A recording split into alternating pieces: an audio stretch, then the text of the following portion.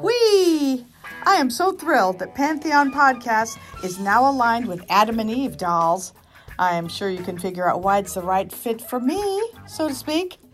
And right now they're offering free stuff to spice up your bedroom along with your first order.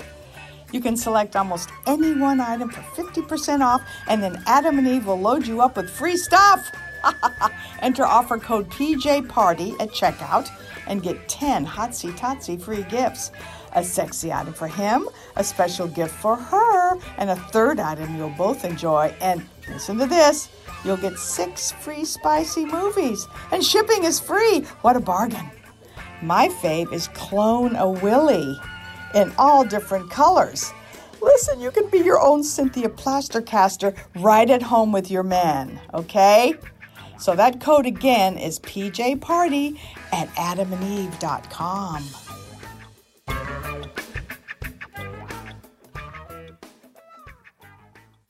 Hi, everyone. It's Michael Nesmith on the Pantheon Podcast. Welcome to Pamela Des Barres' Pajama Party, a Pantheon podcast.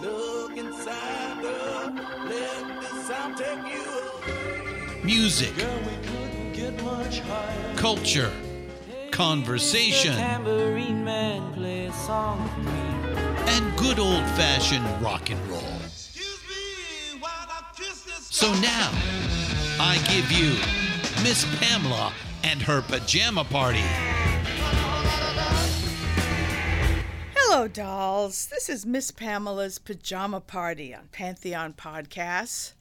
And here we are again. Gosh, I think this is my 15th or 16th podcast. I'm so thrilled to be able to do this and share my friends with you and music I love and musicians who I think are worthy of some of my fabulous time and your time.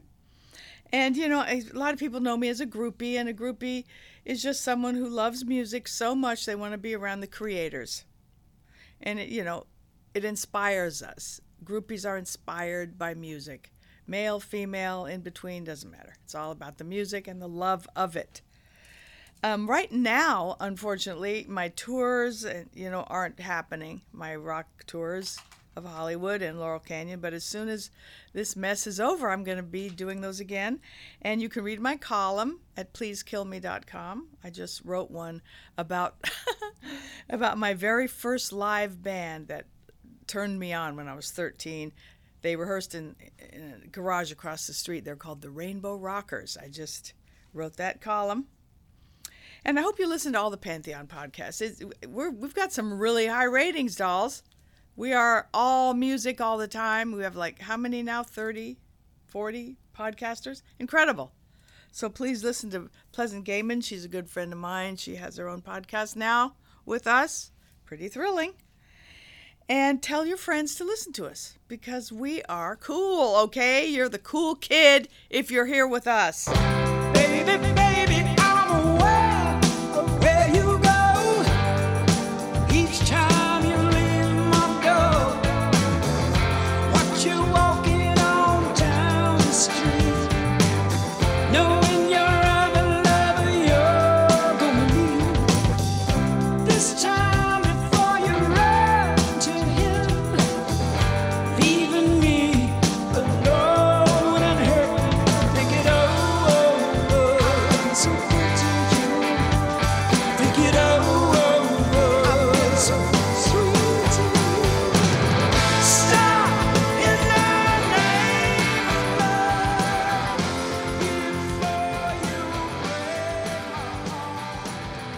Stop in the Today's guest is pretty special to me since I was married to him for 14 years.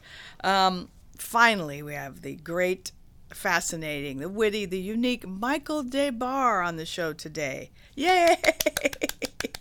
So, glad you're with us. Hang in.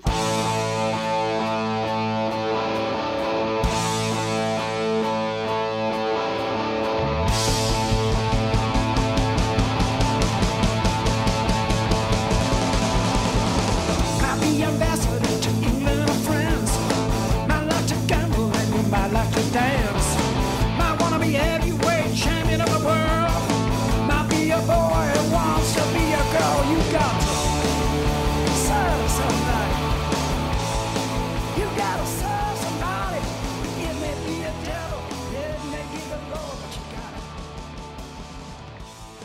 Well, hello, Michael Des Barres.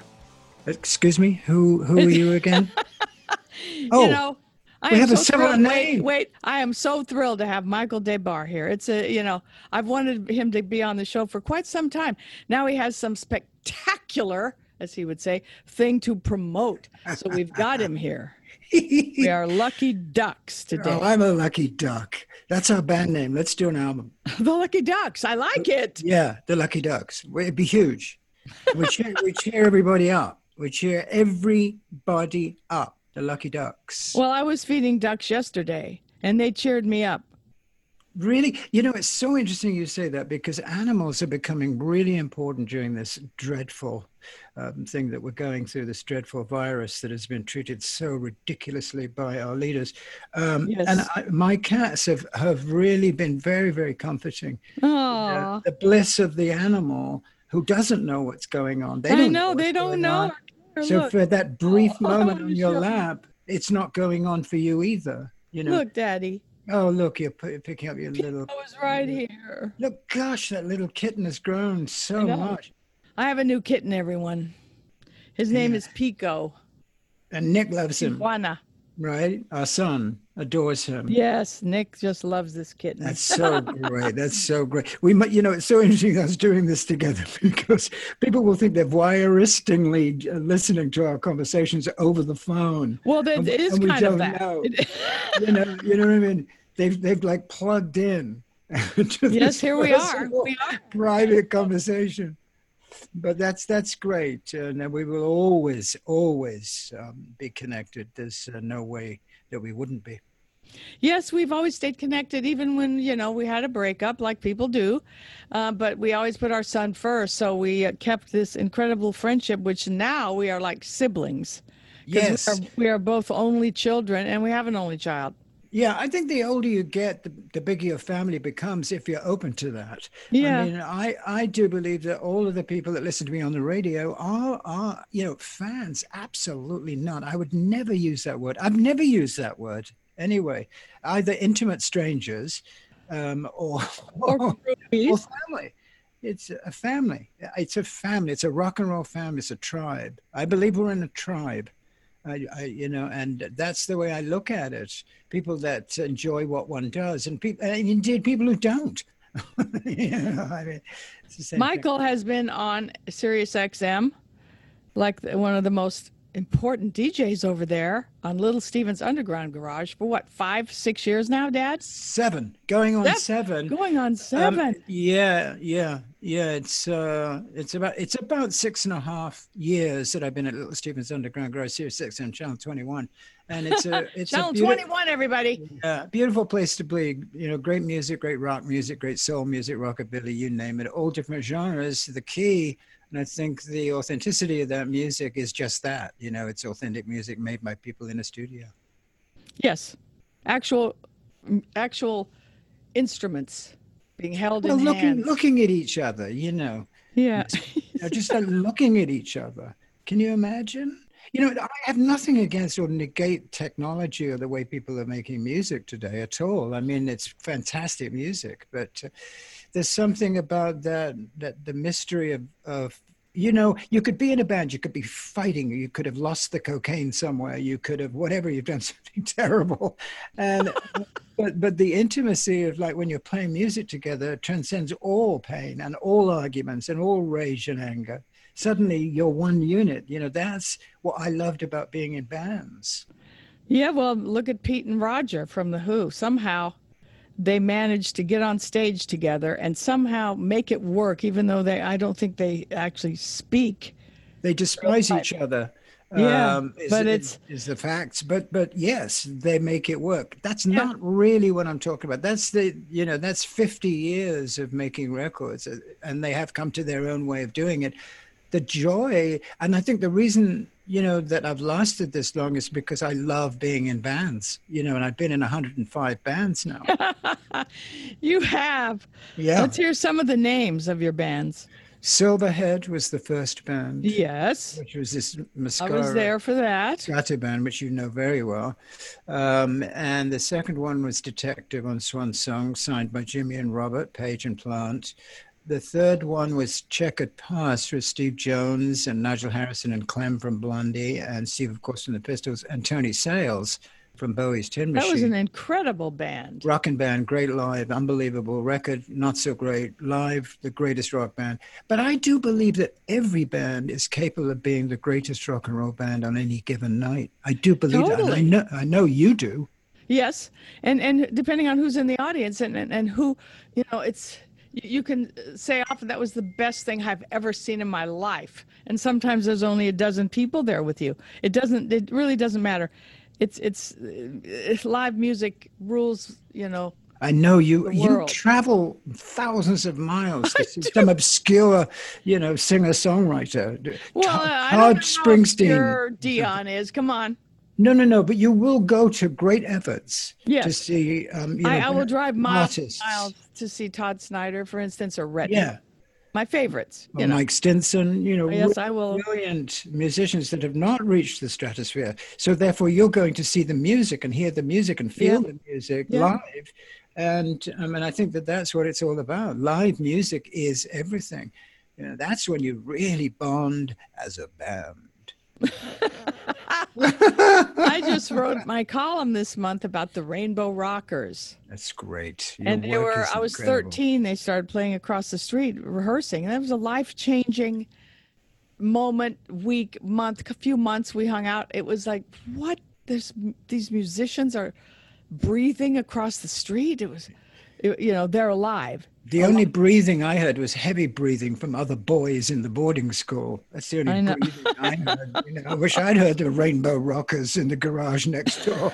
I was watching her going, "Hey, Des Barres, would you go and get my potatoes?" Or whatever it is, like we had to do things. We were ordered around by older boys. Yes. That must not have been fun for you. Well, it's in the documentary, Who Do You Want Me to Be? Yes.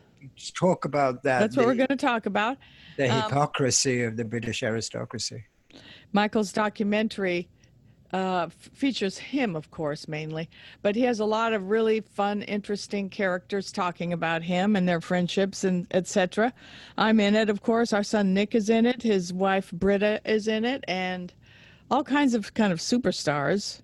Gabriel Byrne, Steve Jones, John Taylor, Ed Begley Jr., Stephen Van Zandt, of course, my boss, a lot of really great people. I was very, very lucky along the way to be inspired and become friends with people that taught me a great deal.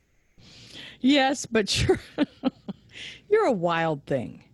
I know you get up at 5 a.m. and you do your show and you run and you do all this stuff.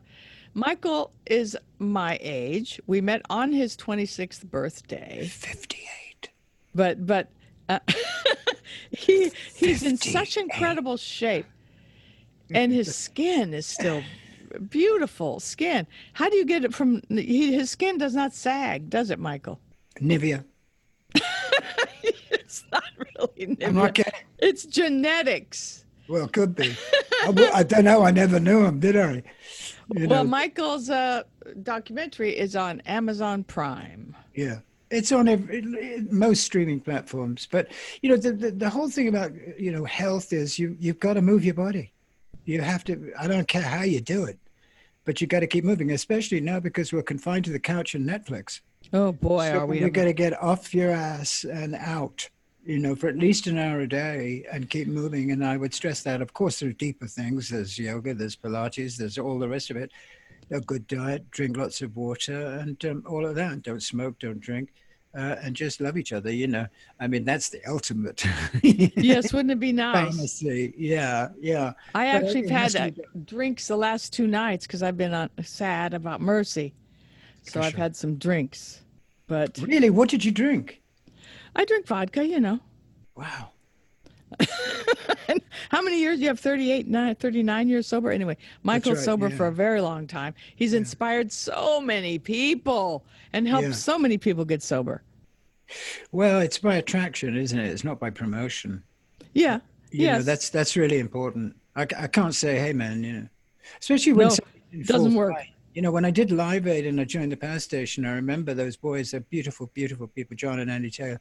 And they were young, early 20s, millionaires, Beatles, Duran Duran. And then we did that band and, our own plane, bowls of Coke. And I never for 1 minute said, fellas, life is so much better without that.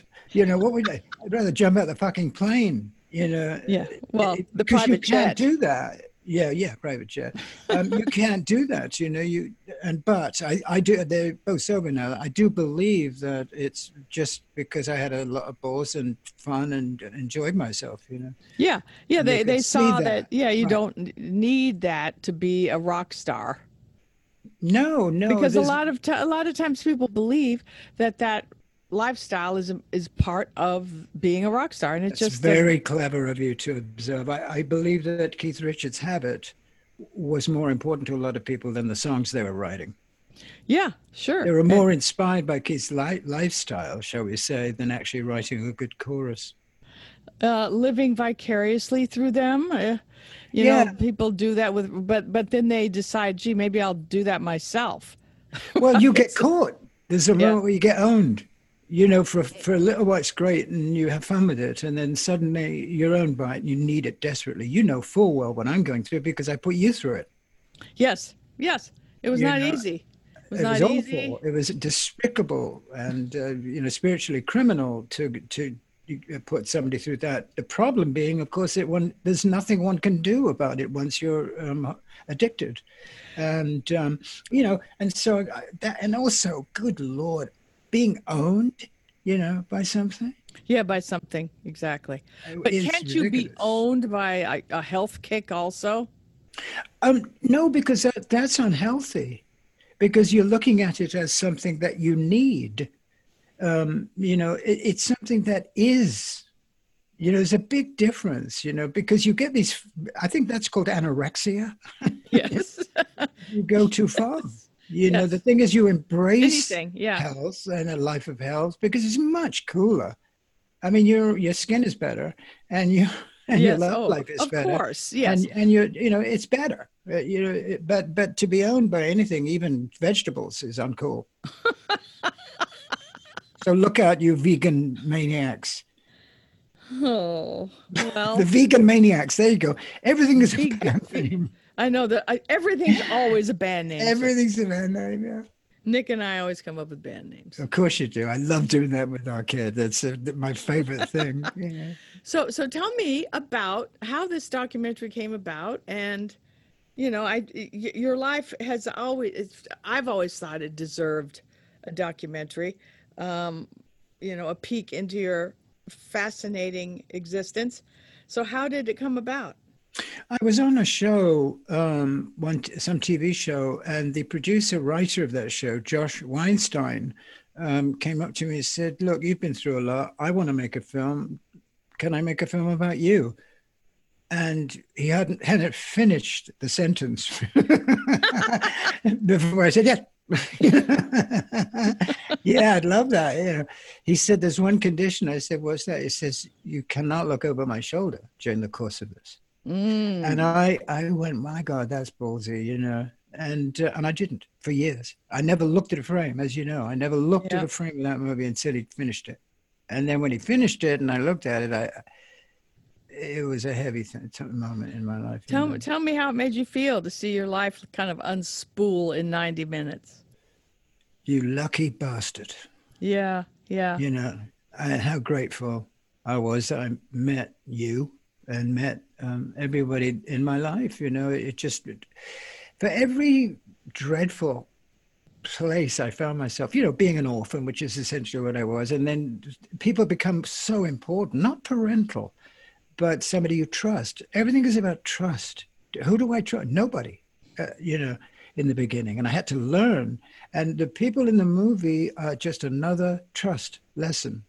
So I went from class to class to class, from different person, and found out, okay, this person's trustworthy, so I can believe in that. So it's a progression of belief system. Everybody in that movie has taught me something. I have learned more from the mistakes than I have from the triumphs. That's for damn sure. And isn't that the name of your latest band? Well, the name of the band, obviously I have 1,000 projects in my head musically, you know, with the musical that I'm writing about Desaad with Roger Greenawalt. That's of prime importance to me now. But The Mistakes is my rock band that we go out and play, because it's just such a great word. It's such a punky word and such a funny word to me, you know. And it's true. I mean, the best songs I've ever written have been mistakes. I mean, I've come up with a word and 10 minutes later, suddenly there's a song. I mean, everybody says the same thing, whether it be John Lennon or your neighbor. You know, the best things come to you when you're not thinking, when you're not planning, you feel. Oh, totally. And you write, and like you as a writer, one of the greatest writers in the world, top 10 rock and roll books of all time in every known magazine, or any critic have put you in the top 10 of literature, rock and roll literature, and deservedly so. Thank you. And you wrote it, I think, from a physical sense, from an emotional sense. You can't, you know, scholastically write a journalistic hook. Yeah, like my biggest hook was, who do you want me to be to make you sleep with me? Yep, you know, I know. Right? And you got the great film title out of it. Fantastic title. Right, because it meant something. It means something, you know. But Jumping Jack Flash is the same thing. The thing about Jumping Jack Flash is, just quickly to actually put this in order metaphysically, is he became Jumping Jack Flash the minute he wrote that song. The minute that song came out, he was mythological. He went from rock star to icon overnight. And by the way, that was the first song that Jimmy Miller, the great Jimmy Miller, produced on that record. That was the first song they did together, and it made Mick Jagger into the Jumping Jack Flash that we know today at 77. Yes, in 77. So dig that. So he transcended, I think, from just being a rock star into something way more culturally important with that song. So it's not like it's some clever phrase. But I'm sure he didn't plan that either. You know, no, that's what you're saying. It's yes, it's not no planned plans. out. No, just you have to be open. You know how I am. You have to have an open vessel. Yes, Dylan says he has no idea where those early songs came from. Well, I was listening to all along the Watchtower this morning when I was working out. You know, I have a stationary bike now. That's my new obsession, the stationary bike, which is clearly the name of my next band. And we never go on tour is the name of the album. So we stay in the same place. So all along the Watchtower, and I'm going, excuse me, the words in All Along the Watchtower? Oh, I know. Come on. I mean, you're going, wait a minute. You know, who could possibly put that stuff together and be so obscure and clear at the same time? And his new songs on his new album, it's ridiculous. Oh, yeah, it if is. anyone else had put that out, some new person right now today, no one would stop talking about it. I mean, well, the interesting thing about the Dylan, where he stands today, is I love it. Somebody said to me, "Hey, Michael, who's the new Bob Dylan?" I said, "Bob Dylan." You know, because you know, I mean, I love that. Who's gonna, you know, he was number one a few weeks ago. He had the number one rock and roll track in the country a few weeks ago. I know, and it was his first number one. You know how insane that is? Yeah, that's fantastic. Yeah, that's even more fantastic. I didn't even, you know, cotton onto that, but that's how incredibly important he is. But, you know, I mean, everybody's important. You know, Billie Eilish is important. You know, I think if you're open, it's important to whoever's hearing it, and then whatever it does to them, it's the same. That's what groupiedom, of course, is you know, you feel that. That's right. You want it yourself. Yeah, and then when, you know, I have this whole thing about rating. When people say, "Oh, they were so underrated, so underrated," or whatever the band happens to be, or they're overrated. I go, who's doing the rating? Yeah, yes, that's Who is this rater? Where is this rater? Tell me where he lives or she lives or where they live, and I'll go and, you know, smack him in the head, because it's ridiculous. It's what you love. Yes, you know? it's all so individual, of course. People are trying to say they love them by saying they're underrated. You know, I love them, but they're underrated. Yes, right. You know, so I'm not being rude. I know something you don't know. You know, you're just not with it. You don't get this band, you know, but I do. Yeah, there's a lot of that. There's a lot of that. And there's a lot, and it's also a sort of a psychedelic way of describing that you love them and you feel they should be more rated. Yes, that's true. I always answer with the people who know. Mm-hmm. And that's enough. and you connect with those people, like a Springsteen crowd where you and I have been many times together. Yeah. The united feeling, it's almost impossible to describe that. Hey, let's take a quick break and we'll be right back. Well, it's tribalism. It's like, Martin Luther King. It's the same principle. You've got somebody there saying something that you believe in. But the addition to rock and roll and the tribalism of rock and roll is music to enhance the communicative efforts. Therefore, the audience now becomes one. So when that happens, this is a very strange metaphysical thing, where we all are the same. Because I've been saying that for a long time, especially on the air. I say we are all the same. We share the same secrets. I don't believe in fandom or iconic behavior. I think we're all here with the same values, and of course we're individualized. We have our own tastes, but I mean, we're here as one. We are one. Yeah. I feel that way, of course. So when Lennon, when they wrote All You Need Is Love, it made so much sense in the 60s. It just made so much sense. But it wasn't time for the world to fall in love with love. And I argue that it might not be right now either. No, I was just going to say, what about right now? There's more divisiveness out there than ever in my lifetime. Yes, I think you're absolutely right. I think there's a tremendous amount of division, more so than ever. Our corrupt leaders clearly have mapped that out. Whoever those leaders are, I leave to your imagination, because it is not for me to, espouse the virtues of anybody. It's very clear that we are being divided as a political ploy, yes. Whether it by other countries or whatever it is. I'm sure you guys know what time it is on that level. But that and the plague, this dreadful plague that is going over the land all over the world. All over the world. No one's exempt. And of course that should bring us together. It should make us think, wow, if that person across the road, no matter what color they are, how old they are, they can get that thing just like I can. You think it would be a uniting force? But very good point. Beautiful point. And I absolutely concur with it. It's but it is being used politically. Oh yeah. So that is probably the peak of cruelty. Yeah, it is. I agree with that. But let's go somewhere else now. Let's talk about the day we met. Sure. New York City. New for me,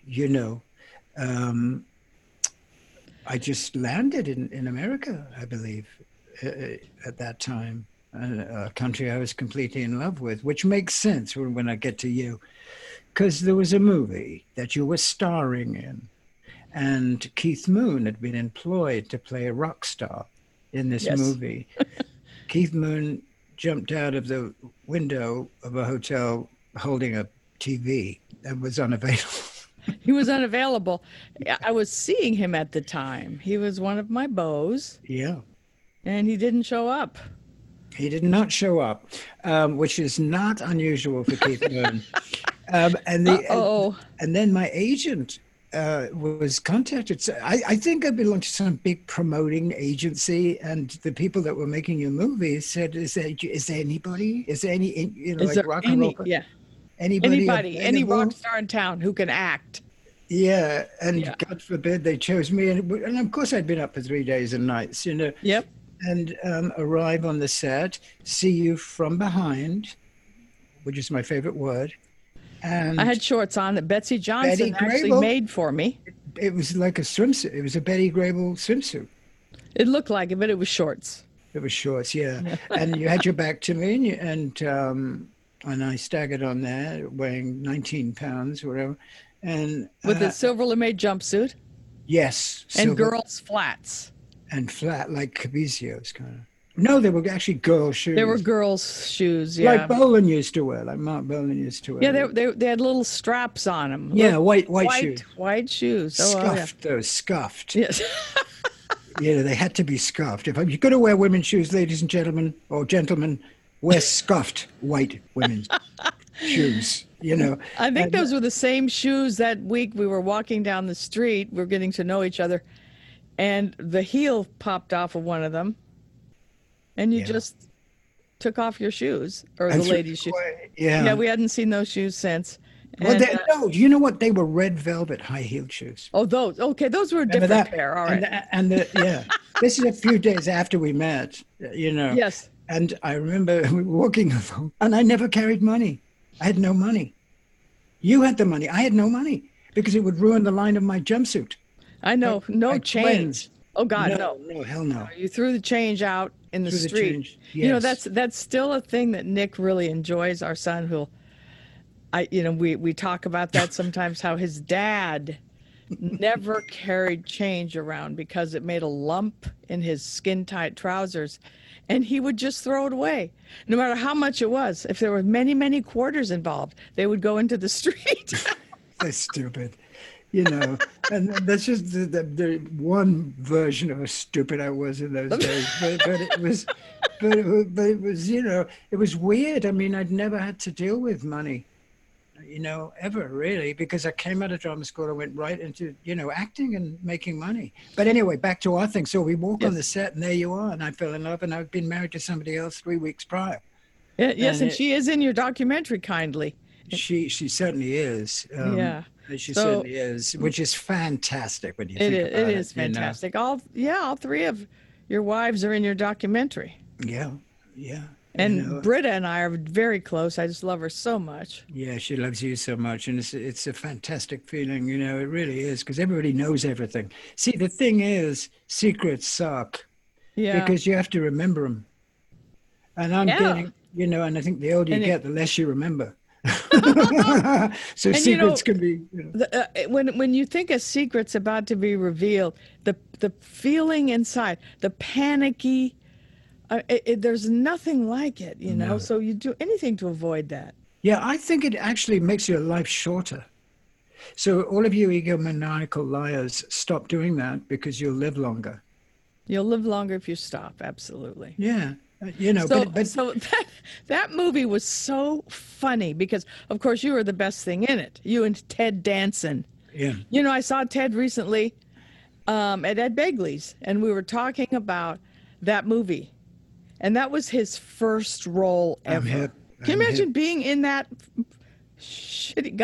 God bless Chuck Weinberg, that horrible film, be your first ever performance. yeah. But he was lucky because he met you, and he met Well, he met you too. yeah, and Cheers. And he's such a good guy. Such a Cheers. sweetheart. Cheers. You know, I saw him in Dr. Bleckman's office too. That's his doctor. Wow. No, he's an icon. It's, you know, obviously amazing character, and he's done so beautifully and so well, and done such, you know, great work. And but that was a magic vibe, wasn't it? I Yes, he was in the Arizona Slim. party scene. I know. I remember distinctly. You know. But there you were. There I was, and I always say, whenever I'm asked about how we met, that it was a moment when I fell in love with you immediately, for many reasons. You're the sexiest girl in the world, but really, to me, you represented America. Yeah. And I wanted a relationship with this beautiful country of ours. And I literally had a relationship and have a relationship with Yes. the person that I think was the Statue of Liberty in a short dress. Aw, that's You know. sweet. I like that. Yeah, I mean, it's true. It's because you are so intrinsically American. You know, your daddy was a miner. Come on. Yeah, he was A a Kentucky beer bottling gold miner. gold miner, my You daddy. know, so, you know, a beer drinking, fabulous guy, and who I adored, you know, got along really well with, which is ridiculous because I was Marlene Dietrich, you know, compared to, you know, your dad. First I time he mean- showed up to meet my mother, he showed up at our door in the valley, and he had 2 bottles of Jack Daniels in each pocket, and that silver lame jumpsuit zipped all the way down with rats all in his hair. And my mom took me into the kitchen and said, "You're not serious about this one, are you?" I'll never forget that line. It was so awesome. And I said, "Actually, yes, I am."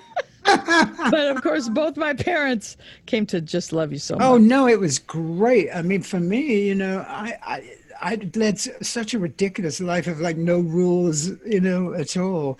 The free, Yeah. liberated life can you imagine in the mid-60s in London? I mean, please, it was, the Yes. sidewalks were made of velvet, cobblestones, polka dots, Jimmy, I mean, the Beatles. And the music, oh my Lord. Peter Green, I mean, actually seeing Peter Green when I was 16, which is not a poem, but it will be. There he was, man, and it was an amazing time. So to come to the States and then meet you, that epitomized a certain America to me, and then come out to California and meet with your gold digging, gold mining father and your beautiful, trusting, smart mother was absolutely another. Well, yeah, because your chapter. upbringing was quite the opposite. I had like this idyllic upbringing. Michael's mother and dad were about as far away from OC and Margaret that, it's impossible to describe it. And each other. And each other. Yeah. Michael's mom said to Michael one time, I hope you don't mind me revealing this, No. that the only time she made love with your dad, you were conceived. Yeah. That's That's pretty incredible. Well, it's biblical, isn't it? I mean, Yes, it is biblical. I feel like Moses or something. You know what I mean? I feel like there should be Matthew, Mark, Luke, John, and Michael. Yes, it should be. The new band. Oh my Lord. No, it was amazing. And then they doused me in rosewater. And by the way, illegitimate. Yes, illegitimate. When people Then used they to got call married. people used to call me a bastard, I'd go, Yes. yes. Oh, Yeah. but you had to make up a family when you were in that fancy school. He went did. to a fancy boarding school, which was paid for by an estate that his father had squandered already, but somehow the money was always there in that school for you. So Yeah. Repton, which is this incredibly highfalutin school, and his mom was a dancer, right? Was she? She was a working girl who had frilly dresses and Yeah, she was a wild thing, and Mike and his dad was a debauched Marquis. Michael debauched. Michael debauched. Yeah. So crazy. anyway, so when you came to America, it was very different Yes. situation, family-wise. I really felt that I'd come home because everything to me was like fresh in London at that time. We were eating tons of hashish and everything was very like psychedelic, and it wasn't real, because we had this money and I was working all the time as an actor, and that's an unreal situation to be in. When I came to America, it got real for me because this was a young country filled with wildness and experimentation. And, the 60s. And I just fell in love with the whole thing, especially California. Yeah. I wasn't a Lou Reed guy. I felt more like Janis Joplin. Yes. You know what I I was. mean? Yeah. Of course. Lou did wear boas from time to time, obviously. Lou. Oh my God, you were always dressed up. And Michael also, by the way, he was a child actor. So when he arrived and had done all these amazing plays and theater, and so when he showed up the day that Keith Moon didn't show up, he almost took over the movie. It's called Arizona Slim. It was never released, even though we did have a fabulous premiere. But he was the best thing in it by far. Oh, please. You know you were. Yeah. Well, Son still makes fun of my performance. No, you don't have to do too much. You just have to exist. That's stardom enough for me and for many others, obviously. What is remarkable, I think, about you is many things, but certainly your credibility, your people understanding who you are, what you did, and what your work is, has increased 1,000,000-fold because your rock and roll was feminism. And that's I had no idea and at simple. the time. You gave girls and women the opportunity and the injection of love and power to go off and do what they really wanted to do, which was become intimately aware of creative artists. Why that was condemned by Gloria Steinem. As you know, I have my thing about Gloria Steinem. I know there's a movie about her, so what? For me, she was a Playboy bunny who accused you of being a whore. Yeah. This is not cool. This is a woman who is going against women to project. Yes, I know. Her feminism is the disconcerting. feminism. You know, this really pissed me off. As you know, I wrote her a letter I know. You You're good at know, letter writing. and said, They're fuck you. often published in essentially. papers. Yeah, it was published His all over the letters. place because it was a testament as to you are determining what feminine is while you're criticizing somebody who's doing what they want to do. Freedom. Yeah, I always America. say, you know, that's feminism is a woman doing what she wants to do. Exactly. And that's you know, it. And I hope you enjoyed your days as a bunny. Yeah. Yeah. Nothing's wrong with that either, No. if that's what you want to do. Yeah. Yeah. Serve drinks. Well, God bless her. Great shades. I mean, I loved her shades. Don't get me wrong. She was not You know, completely she would obnoxious. have mellowed by now. I'm You know, sure God she bless has. her. You I know, hope God she's bless her. listening to this because Yeah. that's the only stumble that she had in a career of really Very charitable important career, work. very important to feminists, you know. And, you know, at the time when I was popping the birth control pill on the Sunset Strip in front of everyone, that was my statement of owning myself. You know, it was Yeah. a similar thing. Yeah, but you that's just didn't huge. see it People that don't way. understand how important that was at that time. Well, there's, you know, people. I say people. Yes, that's yes, stupid. many people do Many understand people that. do. Yeah. But yes, it's just another act of being an individual and equality. You know, I mean, the fact that you had to fight to be a woman, you know, I mean, imagine what it's like for our black brothers and sisters, our No, brown brothers and sisters, et cetera, et cetera, we et can't cetera. imagine it. unless Equality we and are- justice and compassion and kindness and coolness and courage, you know, is what we're about. Yep. Unless we're in that color of skin, we don't know. We just have to be supportive as possible. Well, yeah. I mean, I see the thing about being a DJ on the radio, and I'm playing Sam Cooke, and I'm playing, you know, love it. you know, the Hero. Temptations, and I'm playing Janice, and I'm playing, you know, the Stones, and I play new bands, you know, gay bands, transgender bands. I don't care. I care about the song, you know, The music. you know, Same here. and that is And- really all that matters is who are you? What are you giving? Right now, we have to give everything we've got. I don't care if you're who you are and what sex you are. I don't believe in any of that. You know, I'm violently opposed, not violently, I'm silently, no, not silently. I'm opposed to anything that isn't free. People should be free. Yes, And- and they have to be free within themselves first, which that's why we're here, to figure that out. Free quality. Yeah, free quality. Okay, let's go back to the movie a little bit. Yeah, so Because you and I were filmed. We went off script in the back of a limousine yeah. and started talking about our heroes, right? And we Yes. discovered we had 3 of the same heroes, which Okay, let's number them together, right? were, okay, Elvis. Krishnamurti. Elvis comes before Krishnamurti. Okay, Elvis, Krishnamurti. James Dean, and Krishnamurti. Yeah. All 3 of those. We talked about those people in the backseat of a limo. I know, in the middle of a scene of making a Yeah. movie. I know. and he kept it in. Yeah, he Chuck did. Wine I think kept that drugs in. were involved. Yes, they were. In fact, I think I was doing cocaine, which is unusual. very unusual for you. I'm not an addictive personality, but I was doing cocaine that day, and I was chewing my mouth off. And I Yeah. don't know, Michael somehow he found one of the grip girls or something and sweet talked her into giving him some downers. Yeah. That's For that's me. what. Yeah, that's what went down. And Yes. I, I remember her. it went down with a mug of Southern Comfort, as I recall. Yes. Yeah. Oh, but it Oh, was a God. really fun film, and we got to know a lot about each other during that. We sure did. Well, I was already in love, you know, and then we go to LA and Silver they're playing the whiskey, and you're going out with like 3 cowboys. And, Yes, I was seeing 2 different, well, actually 3. I was seeing Lane Cardell, who was a cowboy.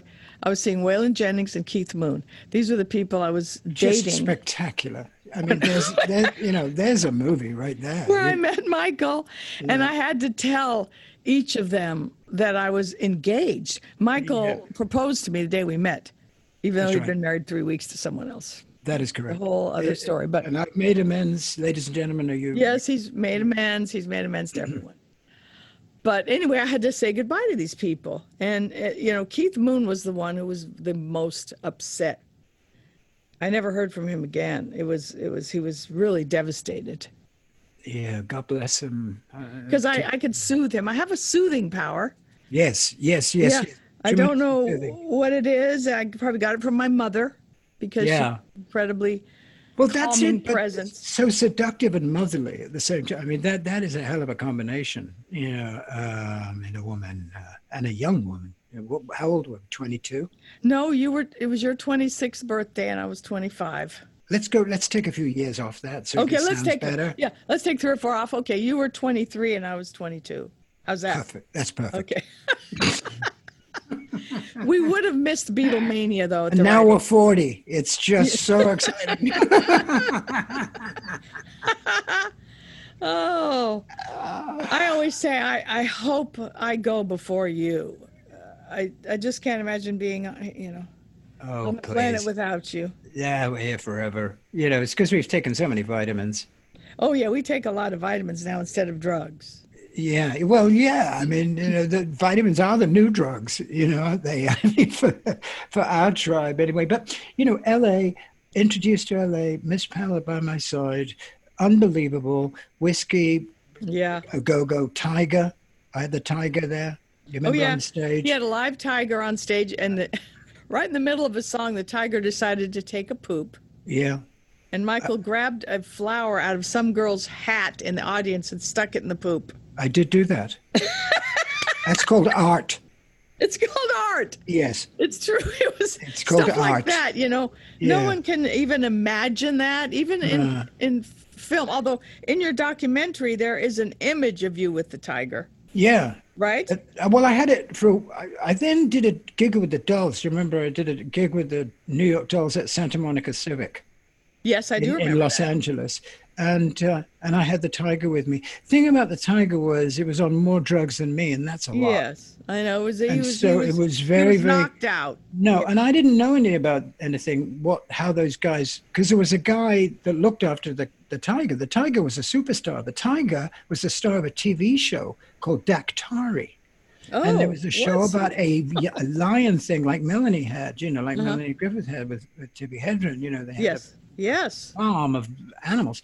And this was a similar thing, but this was a TV series about these animals.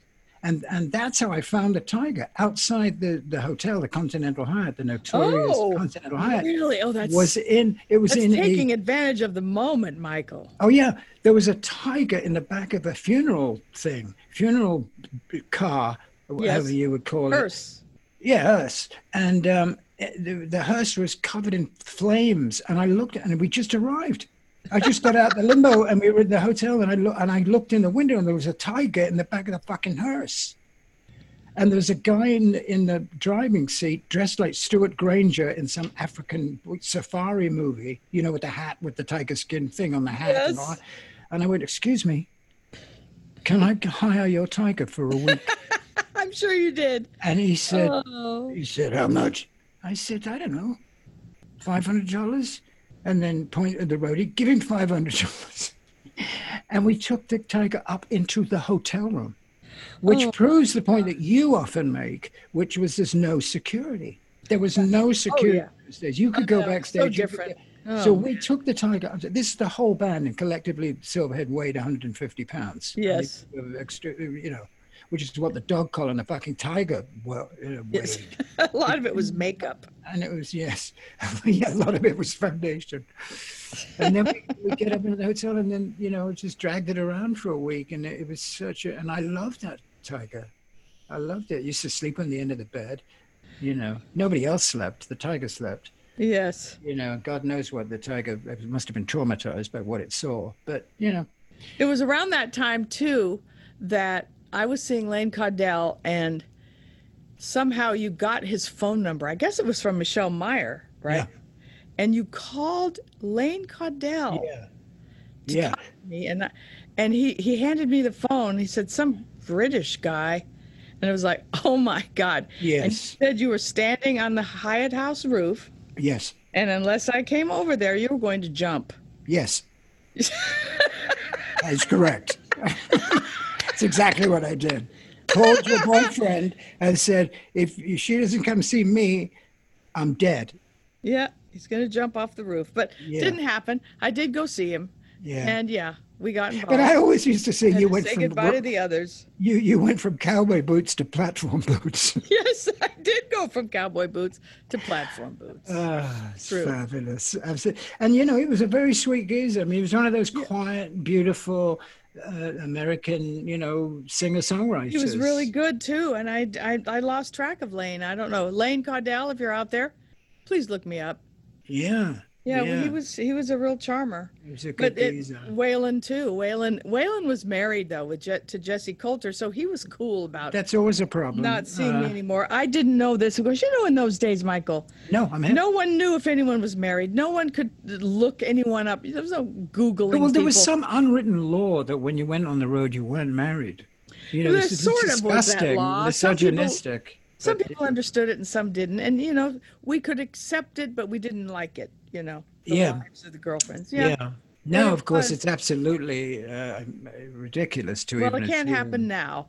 You know, No. it was an era, you know, we talk about Laurie Maddox and some of the young girls who were around the bands then, and oh my God, they're getting so much grief now. But it's hard to explain the difference in what life was like back then. Well, just read your books, you know, and they get the explanation. You don't have to give anybody an explanation of the way you lived. No, I was of age too. I was of it was age. fun. We had so much fun, and you know, in America, we went around the country, didn't we? Didn't we go like to Atlanta? You came. On Oh the, yeah, I remember we found pubic hairs in the sink of our motel. I remember which is the title of your next book, which is very exciting. Pubic hairs in the sink. We had pubic hairs, and I had to remember I couldn't get a ticket home. I was stuck in Atlanta. Ben Edmonds, our friend from Cream magazine, lent us the money. He said, is there anything you can sell me? And I said, well, Mick Jagger gave me this outfit he wore in performance. He said, oh, great. Send me that and we'll auction it off. And I'll give you the money for the ticket. So he sent me a ticket. I've forgotten all about that. That's pretty cool. Amazing, because we were just some punky band on the road in Mascara, you know, rocking and rolling. Yes. We, you know, playing these clubs at Richard. I remember it so Danza. vividly. He's Silverhead was such a great band. Yeah, it was fantastic. My favorite. I won't say underrated. No, that would be terrible. Because there are many, many people who adore Silverhead, and people like David Lee Roth who totally copied your image and your movements and everything else. I always say that I'd never address that. I think David Lee Roth is fantastic. And, David Lee Roth is fantastic, but I do believe he got a lot from you. Yeah, I think we all learn from each other, you know. Yes, I really do. I'm not being yes. political. I'm not, you know, I'm attempting not to be political because I know that I suppose, I think the one guy that had the most impression on me was Terry Reid. Just singing vocally, Terry Reid seemed to me to be the best guy. If you're not familiar with Terry Reid, yeah, was the best singer. It's funny, he called me today. I do believe he wants to, his wife called and said he wants to talk to me about Mercy. I think he's just trying to be nice. I'm sure. He's a sweetheart. Oh, my God. But he not only He was 18 when I met him. Well, he was 15 when I met him, so there. And I met him in London. In a club, and he's just a year or two older than me, and I was 16, and he was playing a Les Paul through a Marshall stack, and he had a purple satin shirt on and white jeans. Wow, you remember so vividly. And I couldn't believe this guy. No, this guy, for you guys out there, was the chap that Jimmy Page wanted to sing in Led Zeppelin. Yes, he was Terry his first Reid. pick. And because he was a guitar player and a singer in his own power trio at the time, and very, very experimental, his music was not the normal bluesy-based Rolling Stonesy stuff. It was very, very, I think, more American-oriented than British rock and roll. And he just didn't want to do that. He wanted to play guitar and be himself. And he said, hey, Jimmy, I've got this guy. His name's Robert Plant. He's really good. You should try him. Yeah. And that's what went down. Yeah. And Terry moved to California. And now he lives in Palm Desert. Yeah. And I see him every once in a while. He still performs. But, man, His voice, Forget about it. his version of Waterloo Sunset, Oh. by the Kinks, is one of the greatest things I've ever seen. It live. really is. And even doing when he did Bang Bang. Bang you know, Bang. Oh my God. It was, that was- what? Yeah. What a version of Bang Bang. Anybody else, you guys all listening out here, you're lucky you're hearing this conversation between Michael and I. Go check out Terry Reid. Yeah, because I mean, that music is something. I mean, I'm very into covers and interpreting songs, reinterpreting songs. I've been doing it a lot for Steve Van Zandt's label, Wicked Cool. He signed me to his label, and I've been done Stop in the Name of Love from the Supremes, but we did it like Vanilla Fudge, very tough, very hard. We want to play some of these.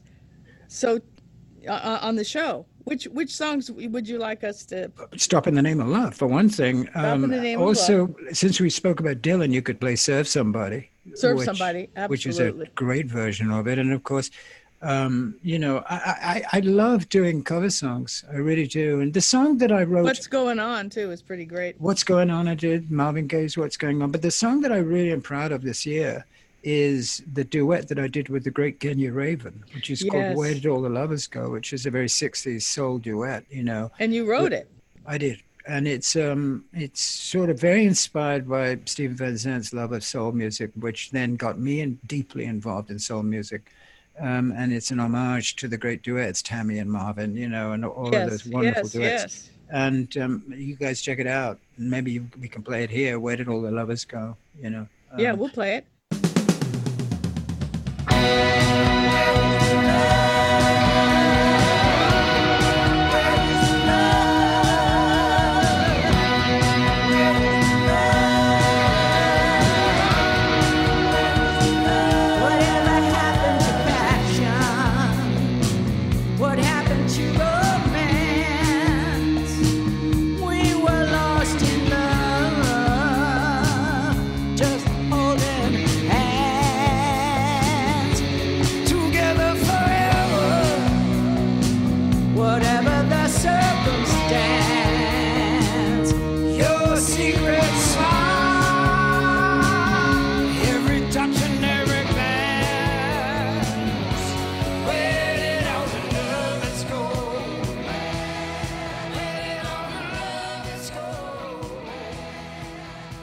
I also covered Anarchy in the UK. Oh my gosh, it's such an amazing version.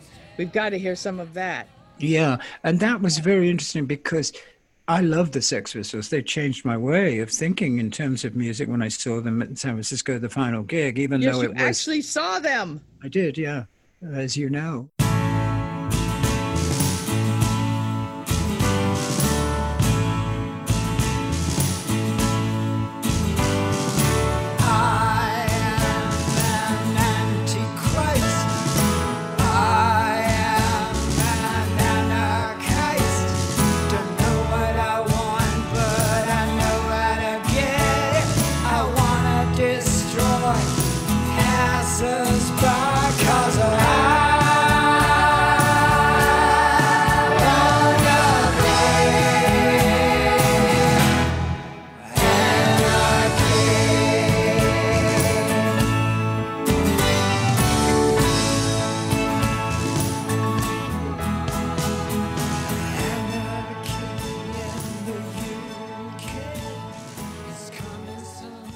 Many people say they saw them, but you actually did. Yeah, and Steve and Paul were in the same hotel, and coming down the corridor, Steve Jones of the Sex Pistols and Paul Cook, the drummer of the Sex Pistols, were walking towards me, and the first thing Jones did goes, "Yeah, I used to steal Silverhead records."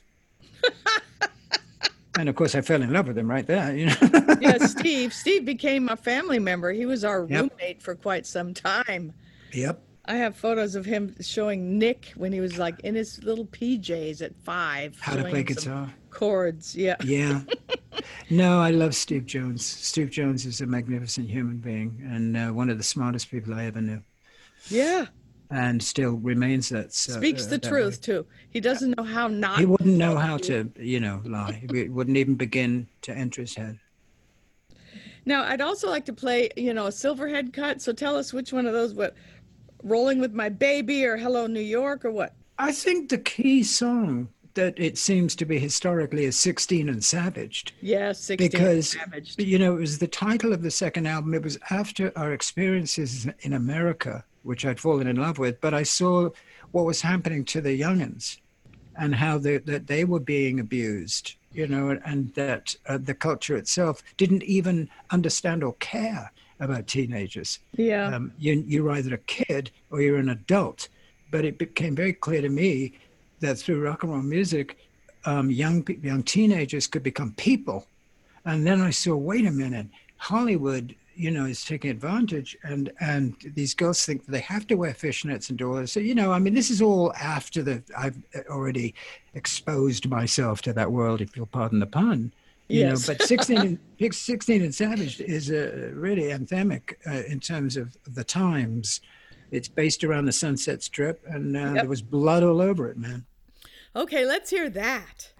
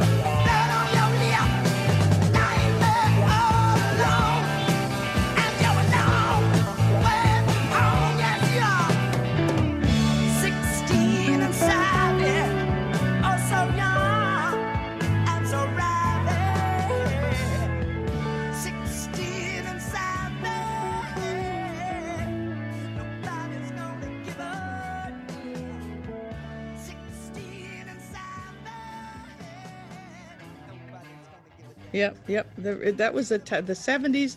It was definitely not the 60s in Hollywood. Wow. No, it's a difference in drugs, I think. Oh, yeah, difference in drugs. It went from pot and psychedelics to coke and heroin. And, yeah. Things got psychotic. Things got real, you know, on a really addiction level. And I thought, whoa, no, you know, but it took me a little while to suss it out, you know. I remember that day. You went to that first meeting, and that was like a life-changing day. It was June 19th of 1981. Not that I remember. I know. Our little boy was almost 3. Yeah, it was amazing. Shockingly cool, you know. It was. But the whole journey for both of us has been amazing. You've become this, you know, global superstar in terms of literature, 5 books, you know, and I know that you're working on 2 more that are mind-blowing. I don't know if you can talk about it. Yeah, I can't talk about. Yeah. One of them I can't talk about yet, but I am writing a 3rd memoir, Sex, God, and Rock and Roll, about my spiritual life, which has coincided from I was born again at 8 years old, and all the way up to like yesterday when I was praying to Mercy. I was asking Mercy, how you doing, honey? You know, I mean, it's my spiritual quest in my spiritual life. It's a great subject, and people will go crazy when they, you know, have the opportunity to be able to feel that way, you know. Yes, to say spirituality. You know, your form of spirituality is a rock and roll spirituality. It's not got this sacredness to it. It's how one should live. Like, you took me to see Krishnamurti in Ojai. Yes, right? Several times. You know, I'd be loaded on heroin and going, you know what, this guy's really cool. You know, I mean, it's just so insanely interesting, you know, that I remember sitting and listening to under the huge oak. Yeah. Be in the moment now. This is the only moment that we have is right now. You know. Yeah, and how frustrated he'd get. Are you getting this? Are you hitting this? It was so amazing to be in the presence of that. Yeah, and he would get just so frustrated, as you said, and it was so interesting, and one would be so high for like the next hour. You floated away. Floating away. I got it, and then it. An hour later you're in Hollywood, and you're going, oh God, what a life. Speaking of another great experience we shared was seeing Elvis. Yeah. Actually I had seen him once before, but With Zeppelin. We went to Vegas with Zeppelin, yeah, but we went to Vegas. It Yeah. was so cute. We were so innocent, really, because, Yeah. you know, they put us way in the back, the Yeah. Hilton Hotel, Not for long. and we sat there across from each other and said, wonder if we gave him a tip if we could move down a little. And so you handed him $20 and he put us halfway down. Yeah. And you said, I should have given him 50. We would have been on the stage. Yeah, sitting next to the drummer. Ronnie Tutt, I think was his But name. what a thrill to see him. It was insane because both of us were enslaved by Elvis. By Elvis from You day know, one. I mean, that was the first guy. I saw this guy. It was Jailhouse Rock era. 60, Yeah. I don't know what it would be. 50, 59, 58. Yes. Yeah, Yeah. we were kids. So then I went, no, please. I want that. I want Yeah, to do that. You same know? here. I want that. I said, I want that too. Yeah, you wanted that in one way. And I wanted, I wanted to sing like that, but and move like that, or even not even those things, but just be like that. Just be like that. Be like that. Be that free and that liberated and that rocking, And then later, of course, one did one's, schoolwork on why Elvis became Elvis. But it was an amazing thing that we both connected so hardcore So in the back of that hardcore, limo Elvis. in New York in that movie that we did together, and then to go to Vegas on Yes. our honeymoon to see Elvis. Yes, it was so incredible. And we actually saw his last performance in Vegas. That was his last night in Vegas. It was- Yeah. I mean, James Burton was in the lobby, as you recall, the guitar player. Oh, yeah. What Yeah. a memory you have. Yeah. Well, James Burton is everything. I mean, he was What a one of band. the ridiculous. Ronnie Tutt, was that the drummer? I can't remember. And he never lost his voice. Oh no! He never lost his do you remember- voice. What was your favorite song that he sang? Treat Me Nice. Right. Is my favorite song. At that gig. Oh, that gig. Oh, I don't know. One of his big, giant. I know what it was. It was Mickey Newbury's American Trilogy. Oh, the American Trilogy, right. Yeah. And he would come out to that music. Yeah. The sound of that. No, he came out to CC Rider.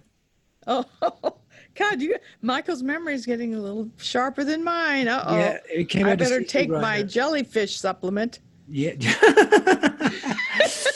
But, because his voice, even though he was, I remember when he walked on stage and he was in the white jumpsuit and the cape, and it was so shocking to see him that big, how big he was, how massive he looked. Yes, but he sang. And within 5 minutes, all you heard was the voice. I know. Because his voice never failed him. Never It failed him. If you listen to watch the YouTube videos of him in the final days, Ugh. he, obviously looks like he's in really, really bad shape. The voice, however, was as clear as a bell I to the know. day he died. Love him so. I just saw what time it is. We've been gabbing for an hour. Oh, I do want to play a snippet of the song that you got the title of your movie from. Obsession. Obsession, yeah. Yeah. Michael wrote Obsession Yeah. with our friend Holly Knight, and it has really brought him a whole lot of money through the years. Filled the coffers, People darling. covered it. Yes. But the line "Who do you want me to be?" was so perfect for you'll see when you watch the documentary. Who do you want me to be? The Michael Des Barres story, and he has 127 5-star reviews. So I 140 probably more by now. today. 140 as of today. 104 today. Wow, 5 it is stars. such an incredible piece. Please watch it. Yeah. Because you'll fall in love with him just like I did. And Oh, what a beautiful thing to say. and it is just wonderful, and you're the greatest, Michael. And so we're gonna hear a little. We're gonna say goodbye to you on the wave of obsession. How's that? Sounds good to me. Okay, thank you. Mwah. You are an obsession.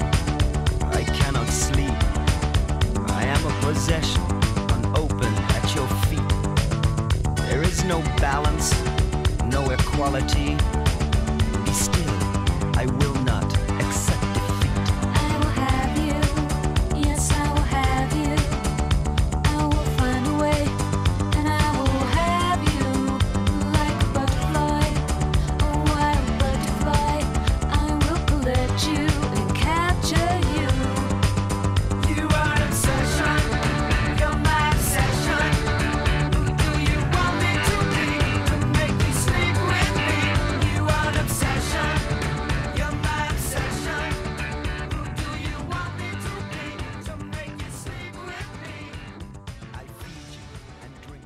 So how was that? I don't think there's anyone more charming on this earth than Marquis Des Barres. He must have, we've talked about his IQ since 1974 when we met on his birthday, because it must be huge. Just the words he uses, fantastic. I've been pretty sad lately because I lost one of my dearest friends, and I just want to remind you, dolls, to listen to Miss Mercy's podcasts, the ones I did 2 with her. That's how scintillating she is. Unfortunately. Mercy passed away a week ago, and I will miss her. She's like part of myself. We met in 68, actually. So I sure am going to miss her, and I love her so much. And thanks for tuning in, dolls, and I will see you soon.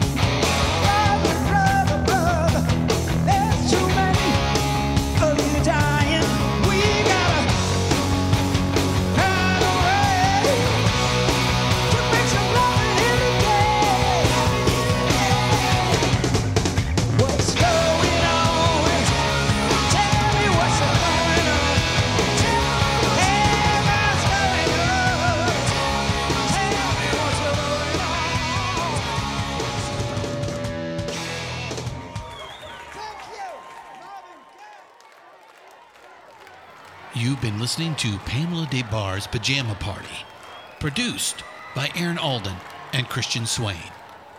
All sound design by Jerry Danielson and Busy Signal Studios. Find Miss Pamela at Pamela Des Barres on Facebook, Instagram, or Twitter. Find all the Pantheon podcasts at pantheonpodcast.com or wherever you find great podcasts. Find us on Facebook at facebook.com/Pantheon Podcasts. Rock and Roll Archaeology on Instagram and Pantheon Pods on Twitter.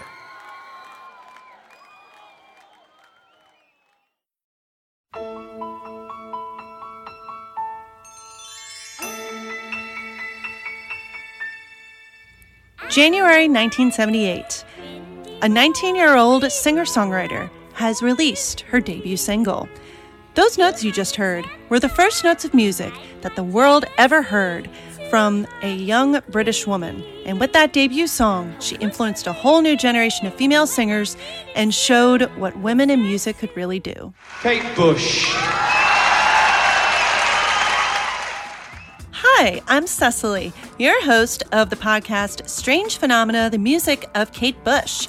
In this podcast, I'm discussing the history and story of every song that Kate Bush has ever produced in order, album by album. And every episode features a fan or two talking about why they love that song so much. We talk about not just the big hits.